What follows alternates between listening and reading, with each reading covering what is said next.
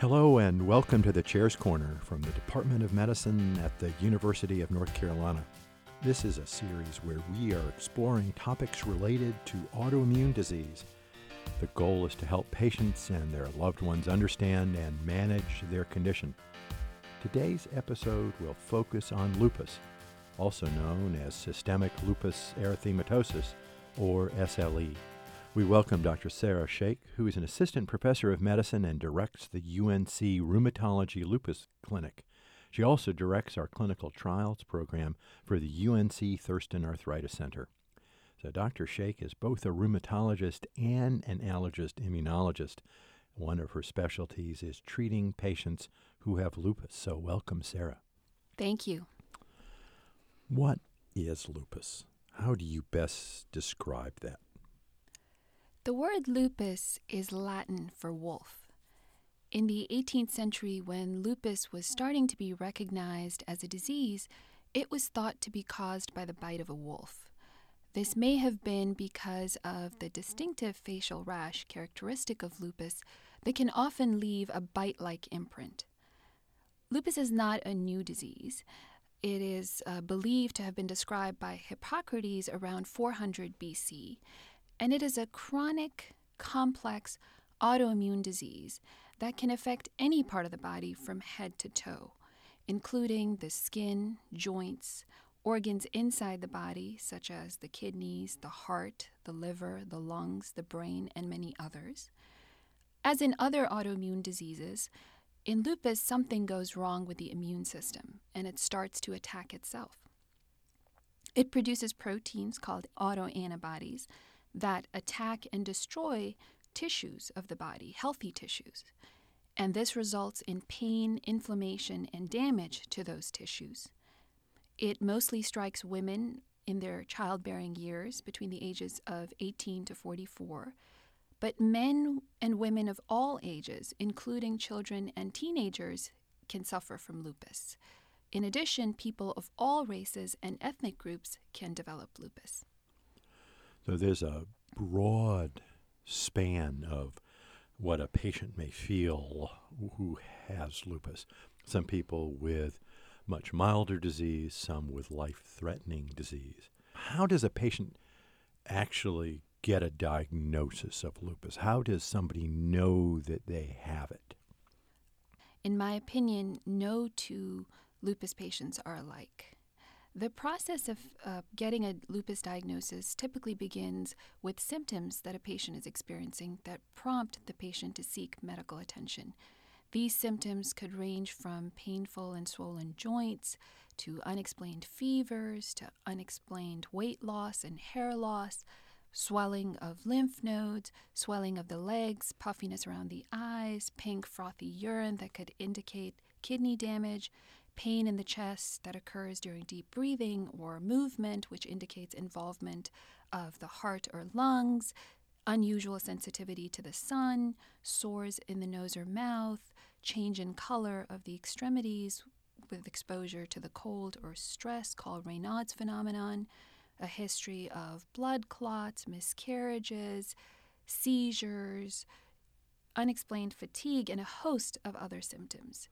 There is no single test that is used definitively for the diagnosis of lupus. So it's typically a combination of clinical symptoms, physical examination, and specialized laboratory tests, and sometimes the need for a biopsy of the skin or kidneys. Getting a positive blood test sometimes does not mean that you have a diagnosis of lupus. For example, the ANA test or the anti-nuclear antibody test is commonly used to detect autoantibodies that react against components of the nucleus or the body's command center of the cells. Most lupus patients have a positive ANA, but most patients with a positive ANA don't have lupus. So that means that test is of some use, but if you have a positive ANA, that certainly does not mean that you have lupus. That is correct. Approximately 20% of normal, healthy individuals have a positive ANA. A positive ANA can also be seen in other diseases such as thyroid disease, liver disease, and other autoimmune diseases. Or just an unexplained Absolutely. phenomenon. Patients don't necessarily have a constellation of findings or blood tests immediately on first visit. Lupus is not one of those diseases that a person necessarily walks in and bingo, the disease is diagnosed. It can take a while. What do you tell those folks? Lupus has been called the great imitator because its symptoms can often mimic those of other diseases. And one of the things that's important to remember is that the symptoms can evolve over time. So the symptoms may not, as you pointed out, be evident at the very first visit, but they can evolve over time. So when I see patients in clinic, I tell them that the assessments that we perform are evaluations in time. So today, on this day of 2017, you may or may not have a diagnosis of lupus, or you may have mild symptoms. But I cannot promise you that in 2018 or 2019, these symptoms won't evolve and you won't develop more complications. But what I can promise you is that I and other physicians are here to navigate the uncertainty. And in reality, some of those patients will have those symptoms go away. A lot of autoimmunity can resolve on its own. So you've described lupus as the great imitator. Mm-hmm. And that's a wonderful word choice because you've given us a list of possible symptoms that a patient with lupus may have. But in reality, it's an imitator of some other process. How do you help patients navigate that uncertainty? The first important thing is to look for common causes of why patients have symptoms. Lupus and autoimmune diseases, while they are common, they're rare compared to general diseases that we see in the population. For example, as I mentioned, thyroid disease. So the first most important thing is to make sure that we rule out and we look for common diseases or common reasons why you may have these symptoms. In order to make a diagnosis of lupus, your doctor is looking very specifically for symptoms as well as laboratory evidence or tissue-specific evidence of inflammation. So you are then using the composite or integrating capability of saying what you're feeling could be due to lupus. Let's try to confirm this and see if, in fact, there's another explanation for what's going on. Lupus is common in your clinic, but not common in most primary care physicians' offices. So most of the time, it won't be a diagnosis of lupus. Absolutely. When patients do come to a rheumatology office or an office of somebody who takes care of patients with autoimmune disease, what do you want them to bring with them? What sort of information is useful? It's very helpful when patients write down the symptoms that they've been experiencing along with triggers of those symptoms. I always appreciate when patients either write down or bring in a list of medications or their medications with them to the visit, and also information about their family history, as well as any life changes potentially that could have triggered those symptoms. I think the first visit with a rheumatologist is really an opportunity for the patient to get to know the doctor and for your doctor to get to know you. So some of those triggers, for example, in patients who have lupus, one of the triggers might be sunlight. In fact, at the end of the day, you tell everybody who has lupus that they need to wear a big floppy hat and slather on as much sunscreen as they can. But if you don't know that and you're coming to see your rheumatologist for the first time, the possibility that when you go out in the sun you don't feel well or you break out into a rash won't immediately be associated in your mind as a patient as something that you should tell your doctor about. So it's those triggers or those symptoms that you may have that you can't automatically put into a nice composite box, but in fact are things that you'd want them to write down and bring with them on their first visit? Absolutely. I think it's important to write down things that you're experiencing that may or may not be relevant in your mind for your doctor to know. But at that visit, we will work together to go through that list or the symptoms that you describe to help you make sense of them.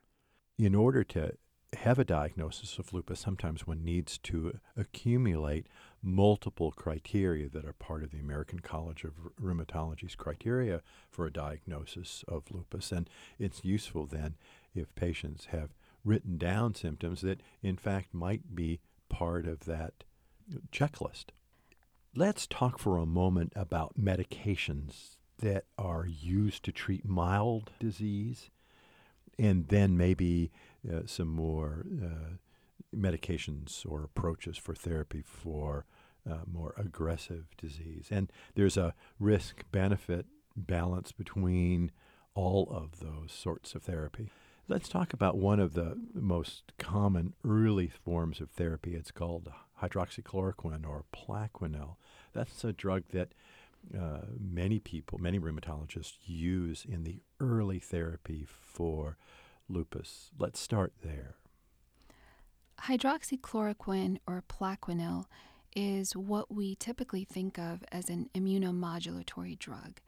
It works slowly at the molecular level to bring about changes in the immune system that help to treat the symptoms and then prevent complications of the disease. As you mentioned, it is very commonly used. It is a drug that's taken by mouth, anywhere from once to twice a day, and it is typically well tolerated.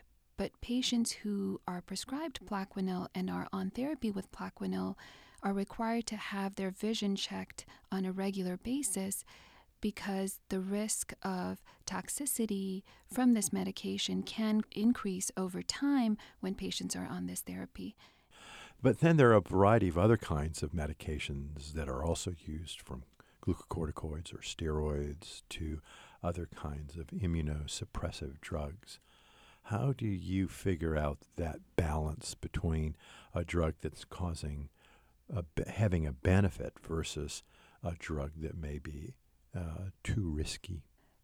Because these are potent therapies with side effects, our goal is always to use the least amount of medication possible to achieve the desired benefit. But sometimes the inflammation is so active that in order to get it under control, we have to use these potent therapies. You ask, how do we balance the risk and benefits? Well, when we're using these therapies, we have to closely monitor patients with regular visits to our clinic, as well as laboratory data and obtaining that on a regular basis so that we're checking blood counts, liver and kidney function to make sure that we are identifying any toxicity if it occurs and preventing any from occurring. What can a patient do, or the patient's family do, to decrease or mitigate some of the risks? And the risks are infection. Of when you start suppressing the immune system, your chances of having even garden variety kinds of infections, not alone more serious ones, goes up. What can the patient do and what can the family do to help here? We know that patients with autoimmune diseases in general and lupus in particular are at increased risks of infection. I recommend talking to your doctor to make sure that you're up to date on any immunizations that are appropriate for you before beginning immunosuppressive therapy. Pneumonia shots, Pneumovax, in other words, influenza vaccines, shingles vaccine, all of those. As a matter of fact, you have to take the current shingles vaccine, which is a live vaccine, before you start immunosuppressive therapy. Absolutely. A lot of these vaccines need to be administered before starting immunosuppressive therapy, but then other vaccines, such as the influenza vaccine and the pneumonia vaccine, can be administered even when you are on immunosuppressive therapy. So that's important to remember. And wash your hands and have everybody in the family wash their hands over and over and over again. Right. And when you're on immunosuppressive therapy, I think taking things a little bit more seriously than you would have otherwise, or being a little bit more vigilant of your symptoms and communicating them to your doctor is important. So if you don't feel good, it's important to let your doctor know. It's also important, I guess, for the family to realize that if a person is coming into the house, or if one's out and about and the family member sees that another person walking around has a hacking cough or clearly is infected, it's good to steer the patient away from that potential source of a bug. And it's good for people to be able to say some distance is really a good idea. Yes, I think family members and caregivers are partners in this. So to be vigilant using all the things that you mentioned is important. Because of the numerous potential, not necessary, but potential places that lupus may attack, what other kinds of specialists are important in the multidisciplinary care of such a patient? Diagnosing and managing lupus often requires a team approach between the patient and multiple healthcare professionals. So depending on the organ system that's involved, this could be a partnership that involves multiple subspecialists with the primary care provider. So rheumatologists, who are doctors that specialize in bones, joints, and the immune system, nephrologists, or doctors that specialize in kidney disease, hematologists who specialize in blood disorders, hepatologists who specialize in liver disorders, and a host of other subspecialists can be involved, in addition to nurses, social workers, therapists, psychologists, physical and occupational therapists, and others. So it's really important that you mentioned that other group of very important healthcare professionals that complement the care of a patient with lupus. It's, for one thing, to send a person to see a kidney doctor, and they may take care of that individual's kidney disease and that portion of the disease that where lupus is affecting the kidney. But I would suggest that almost everybody with an autoimmune disease has difficulty or at times struggles with trying to adapt to a disease that may come and go and come and go, for which they're on these immunosuppressive drugs, and being able to talk with trained professionals, therapists, psychologists, psychiatrists, or other people whom one has a good relationship with, I think is also very much part of care. Absolutely. I feel that lupus doesn't just affect the body. We've seen how lupus damages a patient's sense of self, whether it's from disfiguring skin disease or from the inability to get out of bed in the morning. I think it's heartbreaking. My patients are often scared. They're fearful for themselves and for their families. They're fearful of the unknown. They're angry sometimes and frustrated, all of which are emotions that come with learning to cope with a chronic illness. I feel that our role is to help caregivers and patients through this and to help them move from merely surviving lupus to thriving with lupus. How do you help a patient understand the relapsing and remitting nature of the disease? And so the disease is under control, it's in remission, the patient feels good. But in the back of the mind, there's always a concern, whoops, this may come roaring back. And so there's this sense of almost hypervigilance to see if any new sign or symptom may or may not be part of this process. That can be difficult to try to figure out by oneself as a patient. When should one get back in touch with one's physician? When one thinks that one may be flaring, but one's not sure? I think maintaining good communication with your doctor is key.